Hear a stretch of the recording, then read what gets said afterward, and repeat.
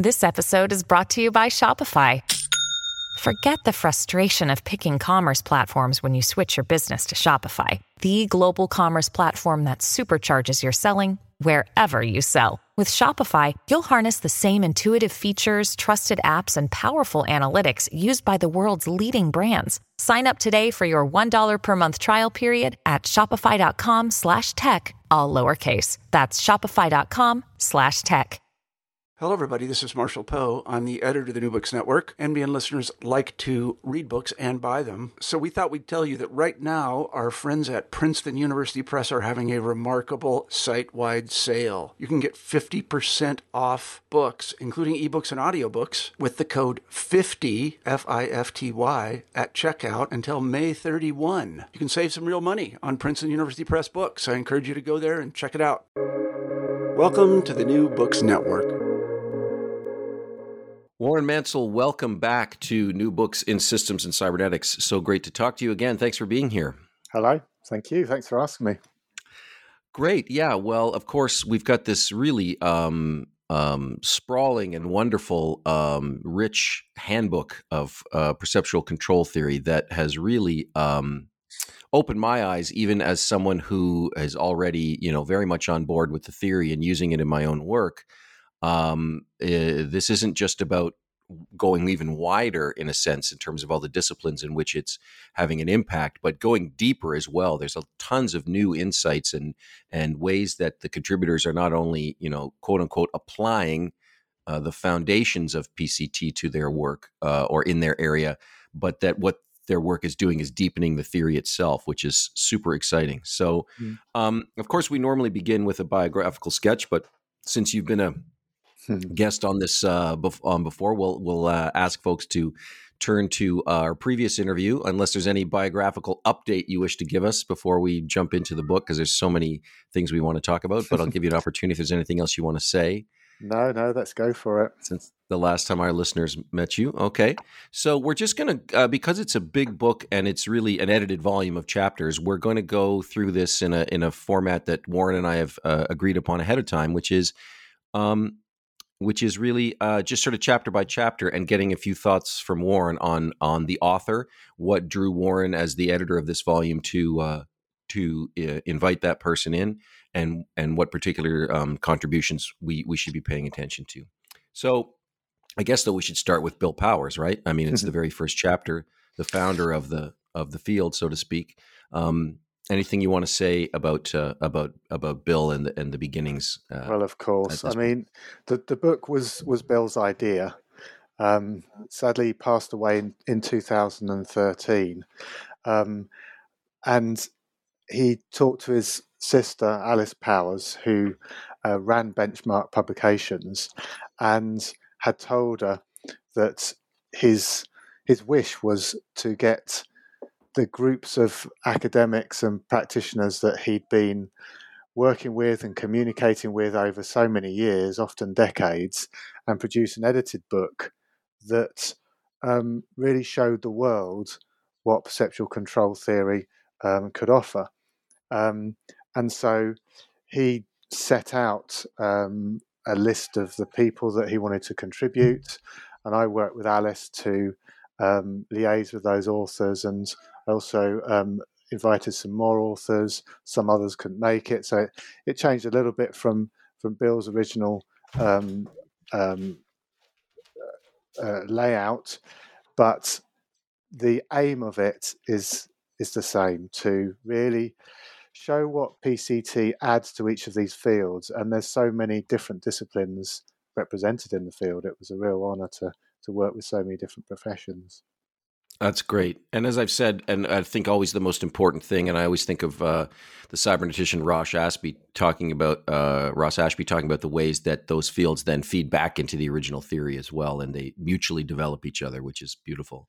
Yeah, it's interesting though. We'll probably come back to that, but there's elements of PCT that are kind of fundamental, and there's elements that are about how PCT, given the fundamentals of PCT, how interactions between people, for example, evolve and can be characterized and described in certain ways, how the neural machinery implements it, etc., etc.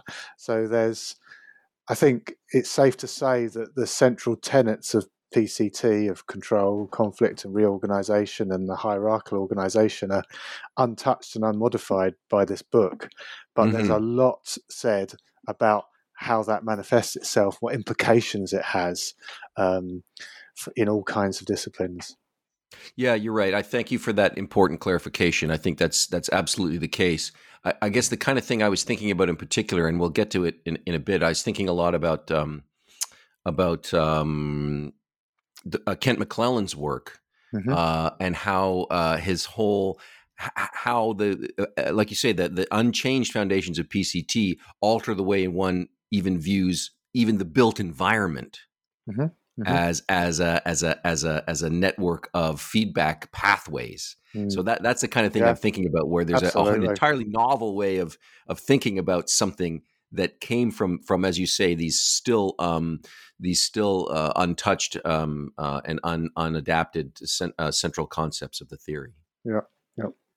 Great. So first, let's talk about a buddy of ours, Richard S. Markin, who's also been on this podcast a couple of times, actually. And he's talking in his chapter about understanding purposeful systems, the application of control theory in engineering and psychology. Yeah. So tell me what brought you to turn to our friend Rick for this particular contribution. Well, it was really suitable to start the book with some of the strongest and almost purist advocates of PCT. And that's why it starts with Rick's, Richard Kenaway's and Henry's chapters, who really articulate the importance of PCT itself for science, for methodology. And Rick's chapter was designed to really pull out the importance of what he describes as a reverse engineering perspective that perceptual control theory provides. Its purpose, instead of building machines, is really to try and understand how living things work by trying to understand what they're controlling and using precise tests to establish this. And it's kind of his chapter, and he's written about this in many other times, also reveals how the sort of classic engineering theory, whilst its organization is very analogous to PCT1, there's some critical differences.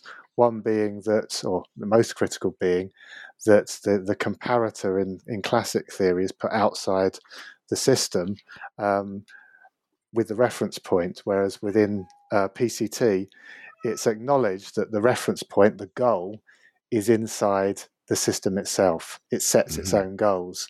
So unlike a thermostat where the user sets the temperature, our bodies set their own temperature in a very mundane example there.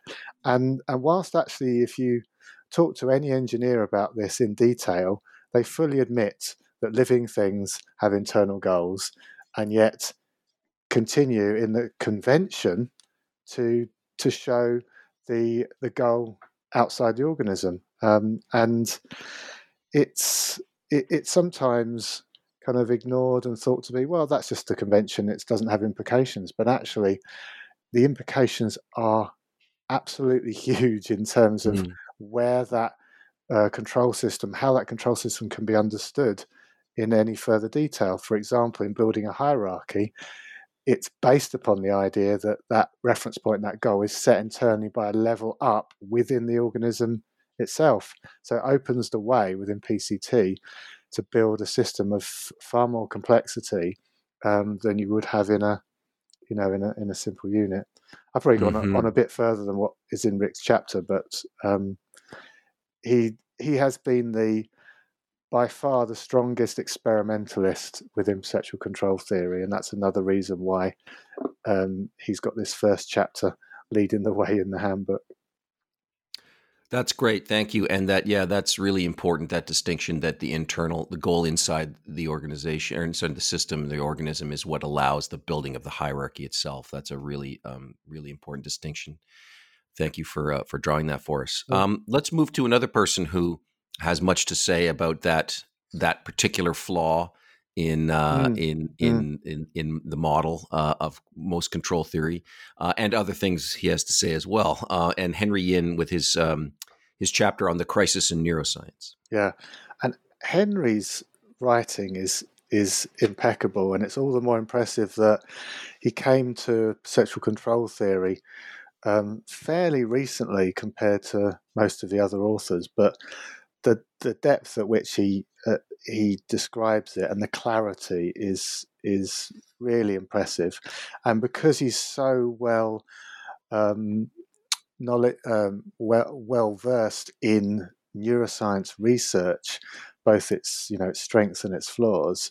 In this chapter, he's been able to describe some classic examples of research in neuroscience, and kind of exposed, if you like, the vulnerabilities of that research, because it's been assumed that the observer's perspective on the stimulus and the response take priority and form the fundamentals of the model, whereas from PCT it's all about building the model from the inside of the organism, taking the input. For example, in a classic kind of fly study, trying to understand what the fly perceives going into its sensory cells, its vision, rather than taking the observer's view and coding that as the stimulus. And again, it's one of those unquestioned assumptions that permeates the literature in neuroscience, and it takes someone with Henry's experience and some of his most classic recent experiments to demonstrate that flaw, really, unfortunately. Mm-hmm. And it's really interesting to me that while Henry, in some ways, I think it's safe to say, is not a fan of sort of classic cybernetics, there's a link between what he's talking about and second order cybernetics, in that the mistake of relying on the observer's understanding of that, and the fact that we need to think about the observer's world, going all the way back to sort of the Umwelt of von Uxküll. Absolutely. Right. So that's that's a key link between them. I think. And PCT makes this really smooth link between those leaders within ethology, like Umwelt, and an experimental methodology. And I think sometimes, and it's certainly the case in my field, the kind of phenomenological side of psychology is almost kind of taken away from its quantitative precision, as though the two are separate. Only the kind of the observer of an experiment can use precise quantitative methods, whereas the phenomenologist, person describing phenomenology, has to rely on kind of introspective description, and that's just not the case. You can build a quantitatively precise study from the perspective of the person or the organism that you're studying, and that, in a sense, is the point of PCT, and it's the elegance of the kind of studies that Rick and Henry have done.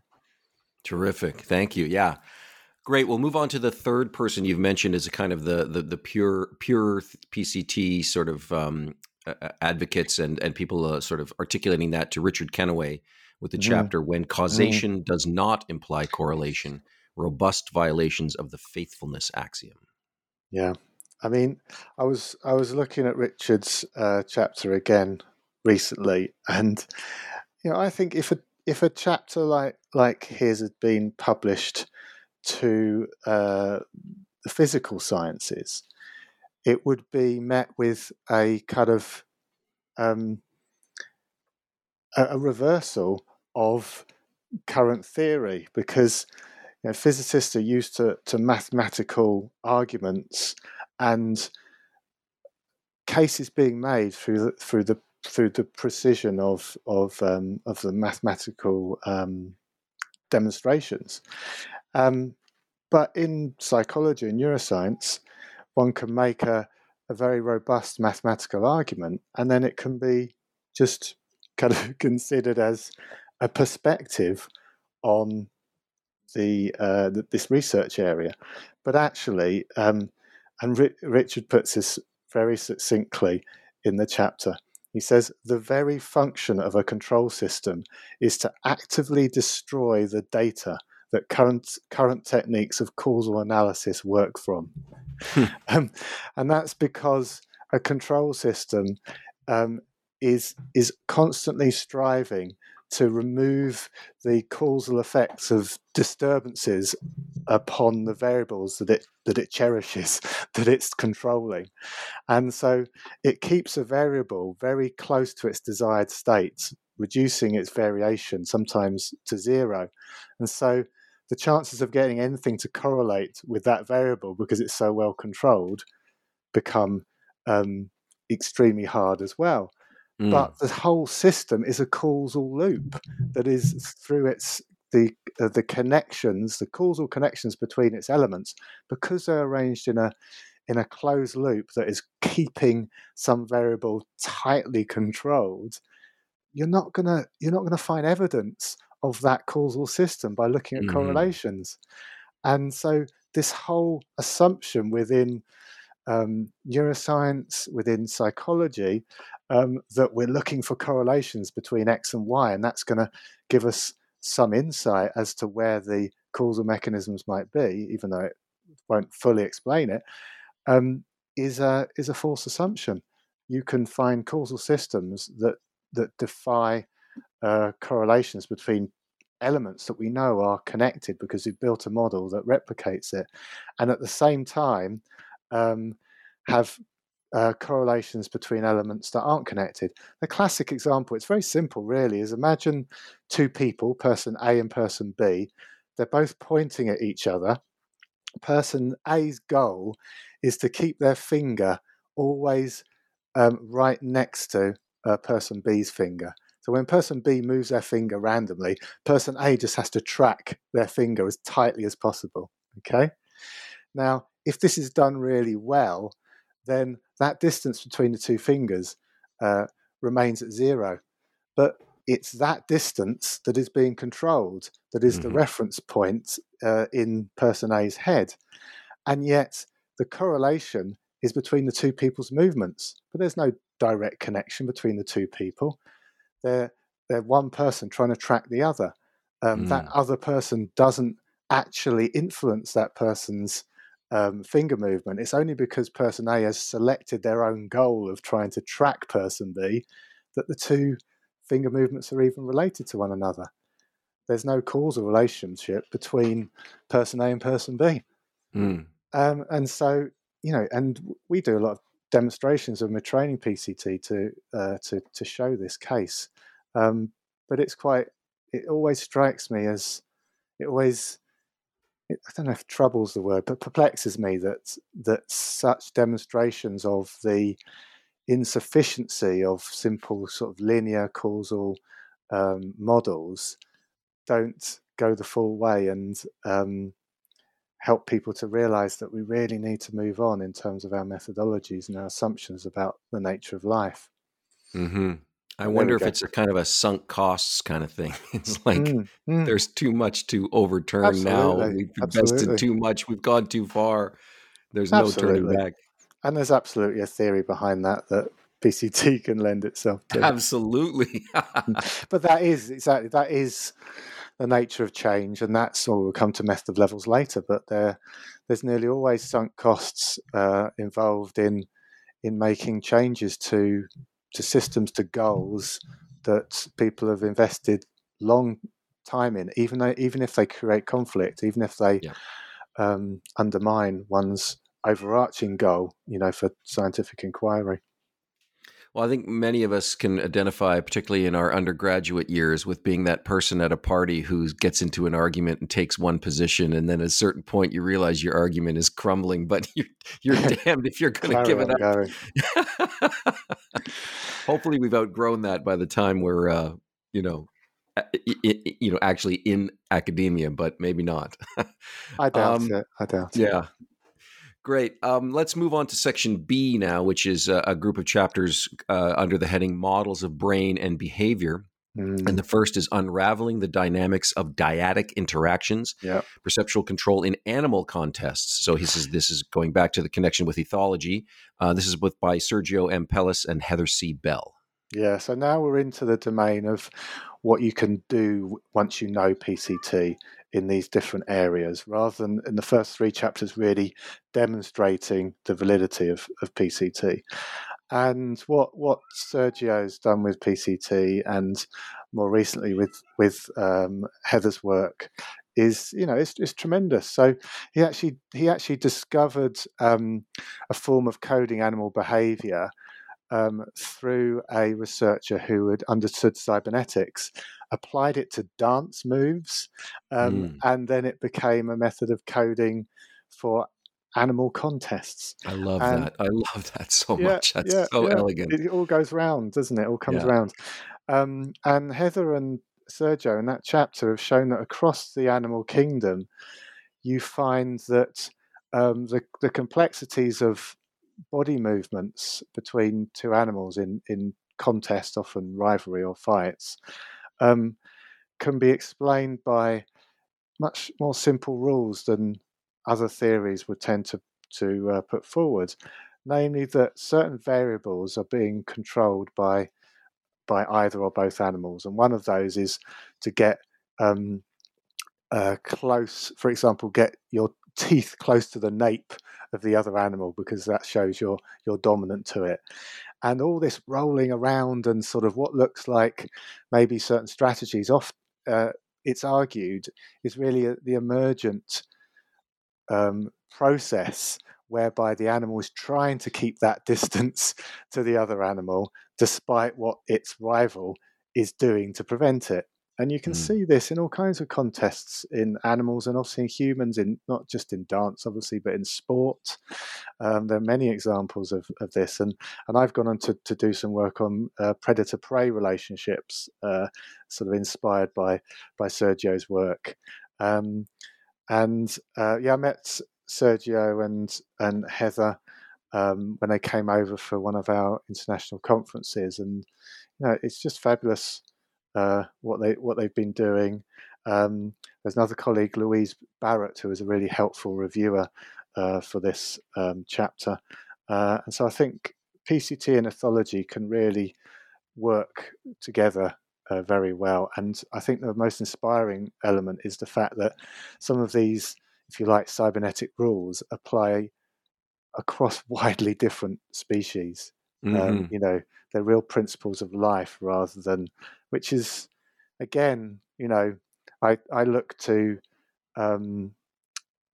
other areas of science, and Charles Darwin's approach to the complexities of all the different life forms was to say, I know what, I'm going to try and identify some basic principles and algorithms that can explain change over generations in all life, irrespective of what species it is.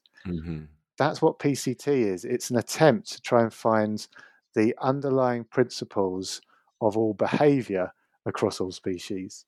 And there's obviously going to be refinements and ramifications of that for different species and different contexts, but those basic principles run through this book and run through the PCT research. Yeah, and if you go right back to Wiener's seminal book in cybernetics, of course, the subtitle, Communication and Control in the Animal and the Machine. He back then, even he was not just speaking about humans, and references to the famous imprinting stuff, Konrad Lorenz, right? And the ducks would maintain that distance, all that kind of stuff. As the influence of animal behavior has been with us in these studies for a long, long time. Yeah, and of course, as it interfaces with kind of attachment theory and some of the neuroscience work on fundamental emotions, it becomes really critical. Wow. Great. So now we move on to Erling O. Jorgensen's multi-chapter piece called How the Brain Gets a Roaring Campfire. And the first part, chapter 6 in the book, is Structuring for Perceptual Results. Yeah. So Erling actually has a third chapter, which I think is open access. He wrote reams and reams for this book. So part of the job was to keep it in a manageable length, and some of the extended versions are on the kind of supplementary materials. And I wasn't aware of Erling's work before talking to Alice about the book in the first place. But I liaised with him, and he shared with me his ideas, and it just seems so important. And this is a theme that I'm coming back to in my conference talk in September, and I touched upon it in my chapter in this book, which is there is so much hard work and data out there that other researchers have done across neuroscience, across all kinds of disciplines. And yes, it's not been done with the perspective of PCT, and that draws the kind of criticisms that Henry and Rick will put to them. But at the same time, we have to remind ourselves, when Bill wrote his key book in 1973, he drew upon facts and figures and data of the neuroscience of the time. And he used those as examples, and he used those to show how the theory panned out. And this is what Erling does. He takes two different hugely detailed expositions, one of the layers of the neocortex involved in memory and hierarchical memory, and the other in terms of the visual system and the hierarchical abstraction of different visual codes, and he reinterprets them within the frames of PCT. Now, this could be thought of as a kind of a magpie-like appropriation of other people's work, but the way that Erling writes it clearly shows that's not the case. He uses the metaphor of a campfire to illustrate all these levels, and to have a kind of it needs this, a kind of a vivid theme that brings these theories and quite a lot of neuroanatomical detail to life. And he kind of reminds the reader in every page, really, about how a PCT perspective would consider this data and how it makes it different, what it means. So classically, in that chapter 6, the incredible work that Jeff Hawkins has done on the neuroscience of intelligence, despite all its complexities, it's still framed in this almost monotonous way of that current cognitive science sees the brain as some kind of prediction machine, and that theme comes through. But there are glimpses within that description that Jeff Hawkins talks about prediction not as prediction, but as desires, as desired perceptions, as wanted inputs, rather than as kind of things that will happen, as the classic meaning of prediction. And again, I've had lots of conversations with the many researchers in this field that kind of talk about the meaning of words, and I think it's a fair point. The word control has many meanings, and yet PCT takes a specific meaning of it. The word prediction has many meanings, and yet cognitive science and, for example, predictive coding or free energy principle take a specific meaning of it. But in my view, when that meaning actually comes so close to control of input being a simpler and more accurate way of describing it, then that's the way it should be. And that's what Erling does within this chapter. He shows that control of input makes clear sense in describing the functions of these neural systems at various levels, And he also shows the interesting parallels between the way that memory was described within Bill's 73 book and the specific levels of perception that Bill described as having many parallels within what's in that neuroscience literature.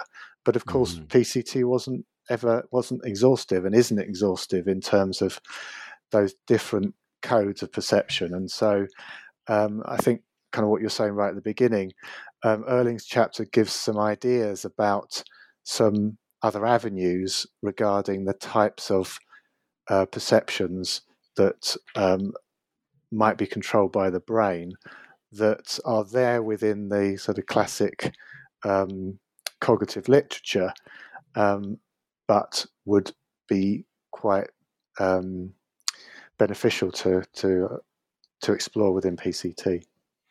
Yeah, and this work, Erling's work, is on my mind as I'm currently reading a book about Greek dramas. I'm getting prepared to direct some of my students in some adaptations of classical tragedy, and it's it's a book that's part of the still ongoing so-called cognitive turn in theater studies.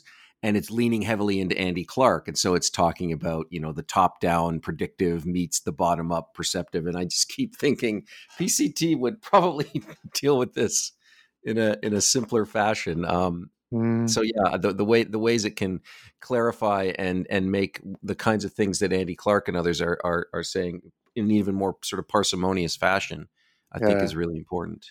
It's hard because cognition and motivation have been divided from one another since time began, essentially. So since empirical psychology began. And it's very hard for people to get out of that mindset to think that they could be entwined and part of the same closed system.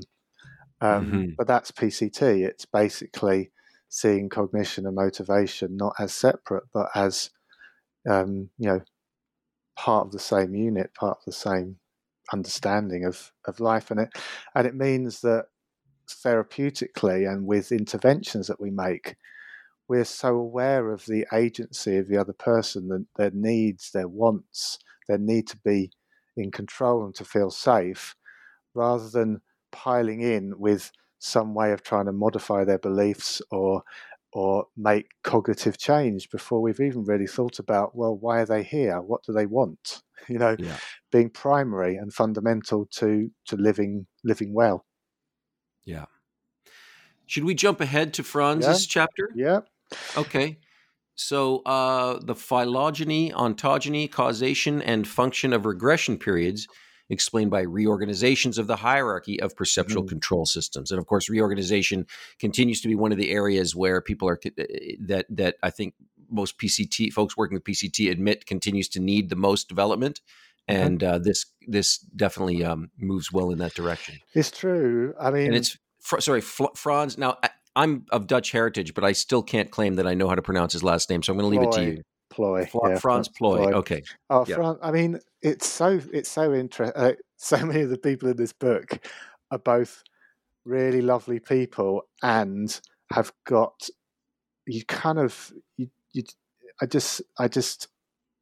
I'm deeply in awe at their knowledge and their understanding and just the way they've engaged with nature to do their work, like with Sergio and Heather, but with Franz, again, it's the intensive work that he did with free living chimpanzees and their infants, and then the work that he did with human infants, which ended up being a best-selling parenting book, the Wonder Weeks. And this chapter is just a catalogue of his work, the experimental work alongside that, and the kind of the big ideas around evolution and phylogeny. It's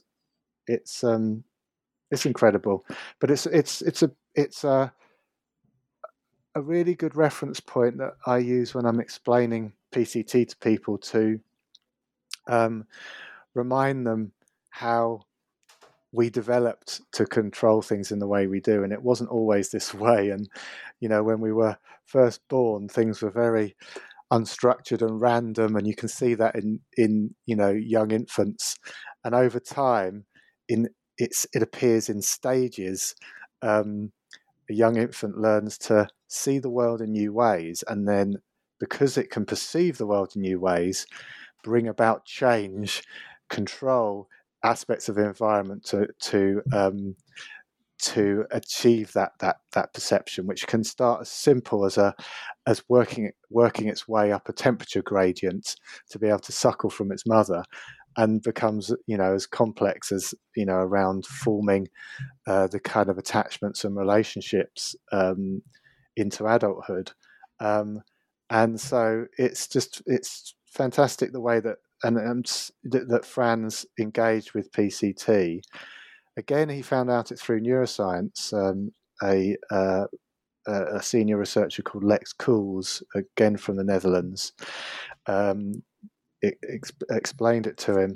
And again, like most people with PCT, you don't look back. He's just taken it and shown what potential it can provide in terms of understanding infant development, but also, and we're starting to see this now in the book, building interventions, and his intervention about helping new parents to realize that all children go through difficult times, and often these are around where they are going through a developmental shift.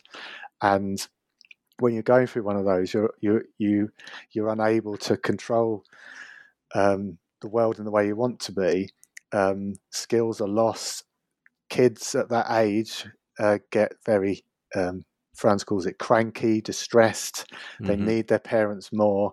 And Wonder Weeks helps explain that to parents and helps them realize that this is a process they're going through. You just need to be there for them. And the wonderful thing is, when they're through it, they get to the new level and they develop all these new skills that they never had before. So it's another really kind of positivistic aspect of PCT, when you can see this kind of trajectory for it through infancy, and the way it's been used in a very accessible way for parents. Yeah, that's beautiful. Wonderful.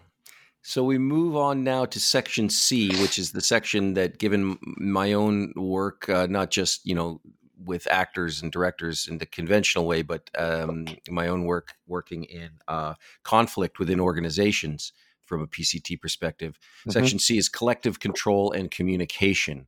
So it's collective control and communication. And we start with a chapter I referenced already, Kent McClelland's chapter, Social Structure and Control, Perceptual Control Theory, and the Science of Sociology.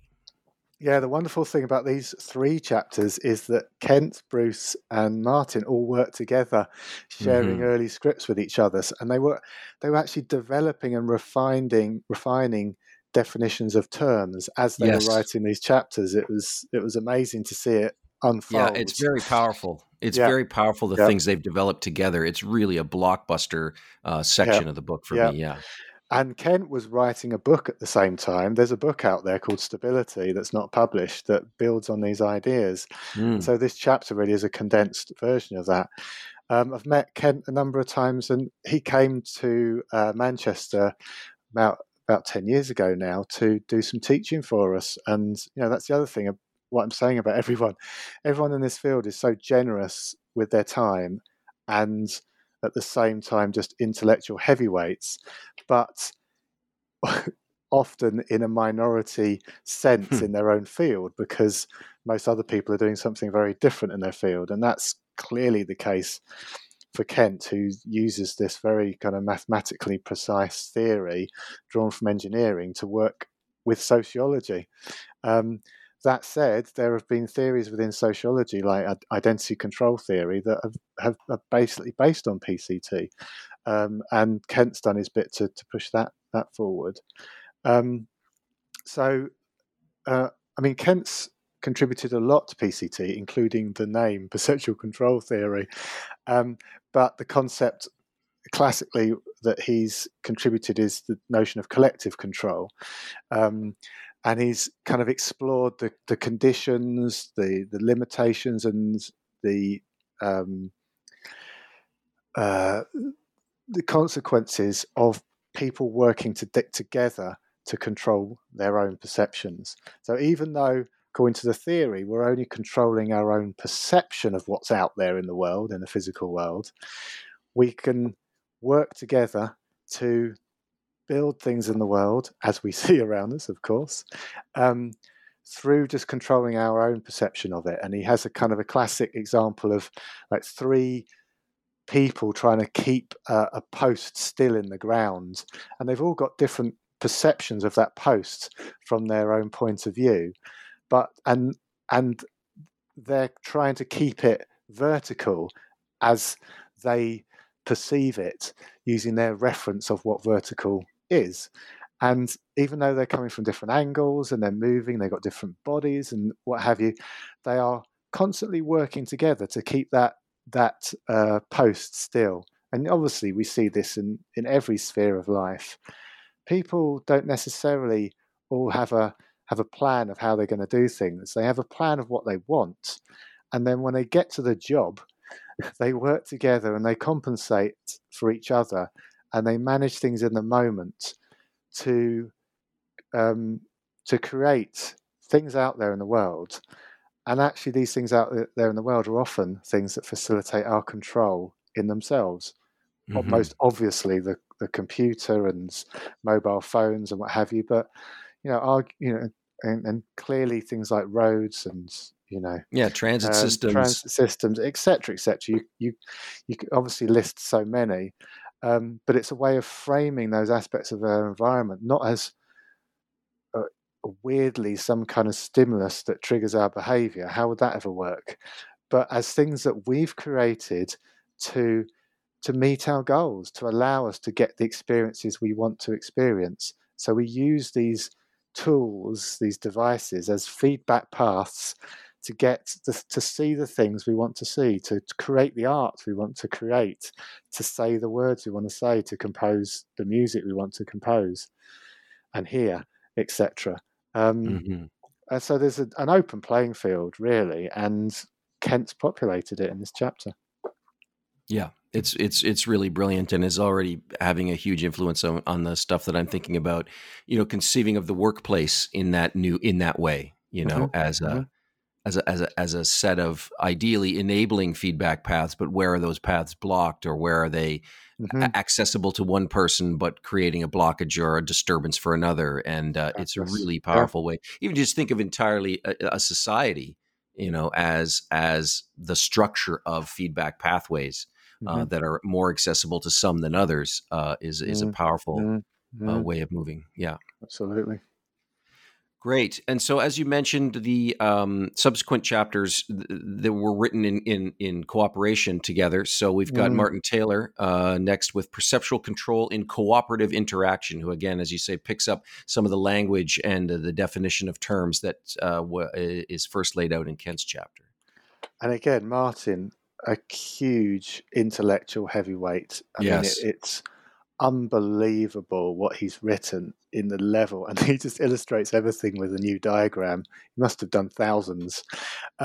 Again, Martin's written a book that is, the wider extension of this chapter that is marvelously detailed, and it describes things like, the nature of money and how that evolved.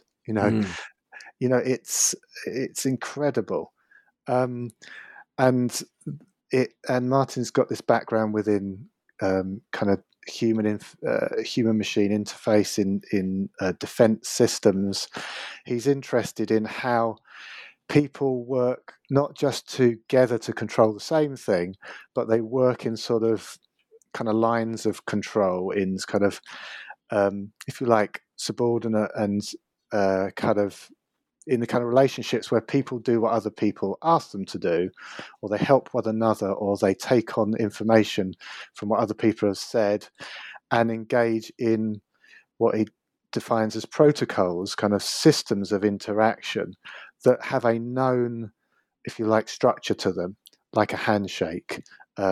like the protocol when you engage as a student in a lecture, etc. And again, it's an example of where you take the principles of the theory and you just observe what they look like in a complex social context where people are they control their own perception, but they're doing that through the use of someone else who's controlling some other experience. It's something as simple as saying, "Can you pass the salt?" I'm using the perceptual apparatus of another person to find the salt and give it to me, so they become part of my feedback path to get what I need. And obviously, once you get 2, 3, 4 people in the interaction, the potential for those routes becomes very complex. That probably puts off most authors, but Martin just pans them out and illustrates the implications. Yeah, it's incredibly powerful, and as I say, just all these 3 of these chapters have got me thinking about the nature of work in a new way that opens up. And we come to work again later, don't we, with Jeff Vancouver's? Yeah. Yes, that's right. Of course, yeah. So to finish off this sort of this trilogy of papers, we've got Bruce Nevin's Language and Thought as Control of Perception. Again, it's just incredible the range that Bruce covers, from the very physical kind of way that a phoneme is pronounced, right through to the kind of high-level meaning that we need in order to understand the purpose of any linguistic statement, for that communication to have any meaning to us. And again, peppered with diagrams to illustrate how, in the spirit of PCT, we explain things by showing how they work. We don't just use our words. And also, I could never do justice to this in this interview, but there's some fabulous ways that Bruce has illustrated the different facets of language. He's even got a section there on the development of language, and that helps to understand the hierarchical nature of language, that actually you can parse it out into a hierarchy that, again, has very close parallels to the hierarchy of PCT for obvious reasons. I think that understanding language is a real challenge for PCT, because PCT lends itself most easily to kind of continuous control, to kind of skill and kind of motor experiences, whereas language has this kind of logical, organized and propositional structure to it, symbolic structure to it. Now, Bill was well aware of this, and he talked about the use of language, and he had conversations with Phil Runkle about it. But as far as I know, Bruce is the first to really write extensively about how to understand language within PCT. Yeah, and it's a huge contribution, because I think that that could be one place where those who still want to resist PCT, would ask the question, well, what about language? Yeah. And Bruce is really clarifying, and again demonstrating the power of the theory. This is one of those examples where it's like, both cyberneticians, those who call themselves cyberneticians, and those who call themselves perceptual control theorists, can get accused of being kind of wild-eyed evangelists, because they've got a theory of everything. But when you look at this book, I mean, the explanatory power across all of these domains, I mean, it really is convincing, I think. So yeah, I think that's part of what convinced me about PCT, and I developed the site pctweb.org to illustrate that if a theory is correct about behavior, the nature of behavior, it's going to be validated across every discipline of the social and life sciences. It's not just going to be true within one subset of psychology. Even if within that one subset of psychology, the largest study with the biggest sample size and the most robust experiment is done, there's I think there's more to be said for finding convergence of the same principles coming up again and again and again from multiple perspectives. And that's, as I say, that's illustrated in this book. Yeah, absolutely. Now we get into section D, applications, and of course, thank you for reminding me that this chapter that goes directly into the nature of work, Jeffrey B. Vancouver's chapter, "Perceptions of Control Theory in Industrial Organizational Psychology: Disturbances and Counter Disturbances." So Jeff Vancouver was an author that I really wanted to contribute to this book. His work is within the industrial psychology and organizational psychology domain, but actually, if you look at his research, it really speaks to social psychology and personality psychology. It's actually got very wide implications, and some of Jeff's papers have been actually some of the most well-cited papers that have used perceptual control theory. He wrote a chapter, review in '96 covering the concepts of goals in psychology, and it was a kind of a huge overview of goal constructs. But if you read that review, it's underpinned by PCT. And he has been one person who's really pushed forward the need for computational modeling, as opposed to some of the group statistics that I mentioned earlier within psychology, as being almost a necessary stage in validating a theory. And he's done it within a field, social psychology, that it's quite hard to build those computational models compared to, say, motor control, robotic models, for example. And again, it's deeply impressive, the kind of detail within which he's done computational modeling using PCT. This chapter has got a more personal touch to it. It's basically explaining his kind of battle, if you like, with the more traditional, largely cognitive and behavioral social psychologists, and wrangling over some precious constructs like self-efficacy theory, for example, or even the nature of goals. And he's still kind of fighting that fight and attempting to explain the nature of a goal as a control of input, and the necessity, just like what I said earlier with Rick Kennaway's work, of having to do computational models to do proper scientific testing of living systems.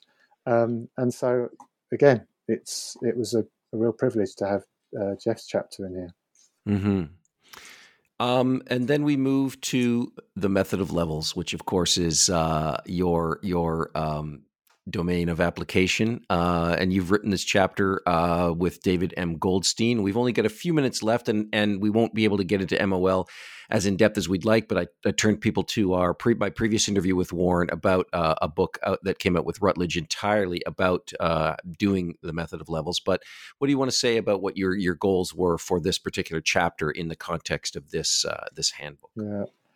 Yeah. So originally, both David Goldstein and Tim Carey were going to write separate chapters in the book, but Tim didn't write his chapter, so I helped David put his chapter together. And David's in there because Bill has had a long-standing kind of working relationship with David, and they wrote quite a bit on this PCT way of understanding psychology. There's a book called The Introduction to Modern Control Theory that David Goldstein and a number of others worked on to really brings PCT into the psychology mainstream. And David Goldstein was aware of Bill's method of levels many decades ago. So he was around when Bill was first sharing his method with others. The purpose of this chapter is just to explain what method of levels is, how it was developed, and what the current evidence is for it. And in doing so, we basically describe how Tim Carey worked with Bill Powers in the 1990s to create method of levels into an actual therapy or a counselling method, and it brings us up to date in terms of where method levels is now. Mm-hmm. Great. And again, I turn people to my previous interview with Warren on the method of levels. That's a good idea. Yeah. Well, we're running short on time. Unfortunately, we won't be able to talk in depth about each author, but I do want to mention Rupert Young's great chapter about robotics in the real world, perceptual control theory approach, and Rupert's PCT approach to robotics, very, very different from other sort of mainstream approaches to robotics. It's incredible. Extraordinary.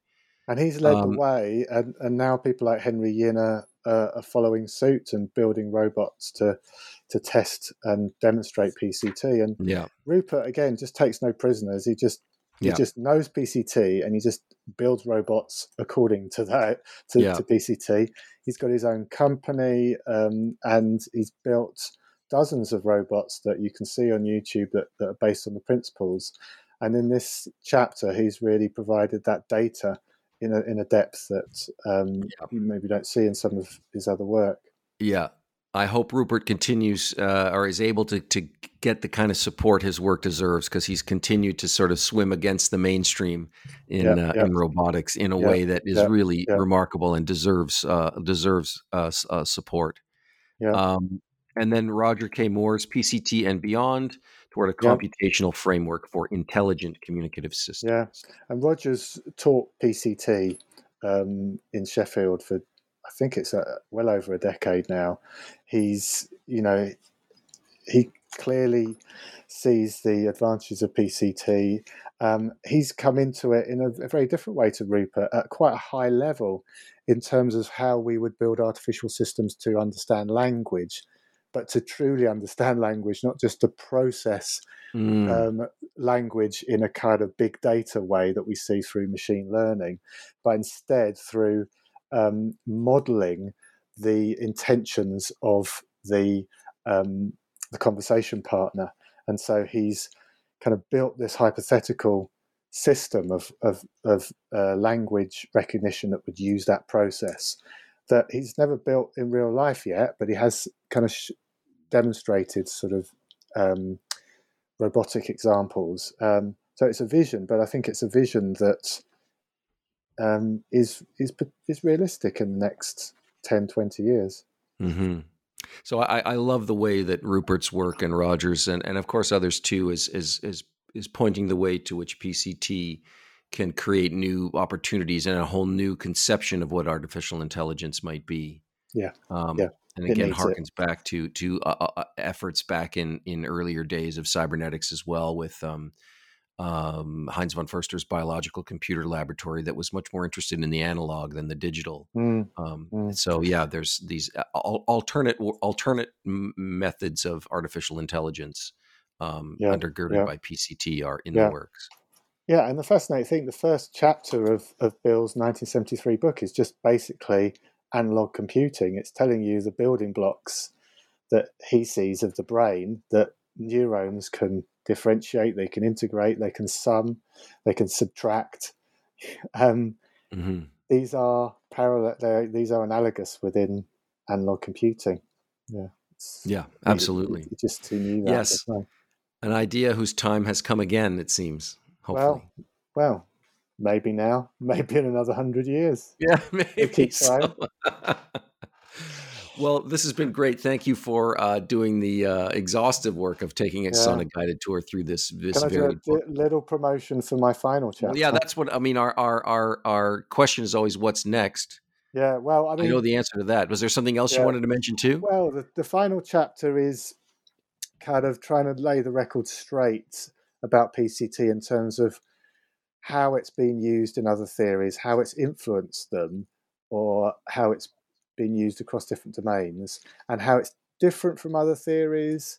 And it also addresses some of the criticisms about PCT that are often pitched at kind of feedback control systems in and of themselves. but it also, towards the last few pages, kind of puts out there where there's research and there's areas that haven't even been touched upon by these amazing kind of dozen or so chapters of this book.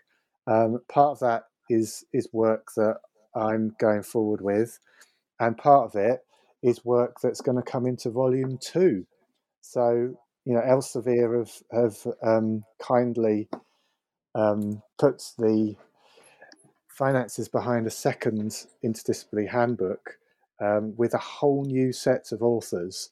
And this time I've selected them from people that have maybe been using PCT in more recent years, many of them, but have used it in much more divergent areas, in education, in philosophy, your own work in theatre, in design, building design. It's stunningly diverse, and I wanted a second volume to show that how diverse the applications can be of PCT.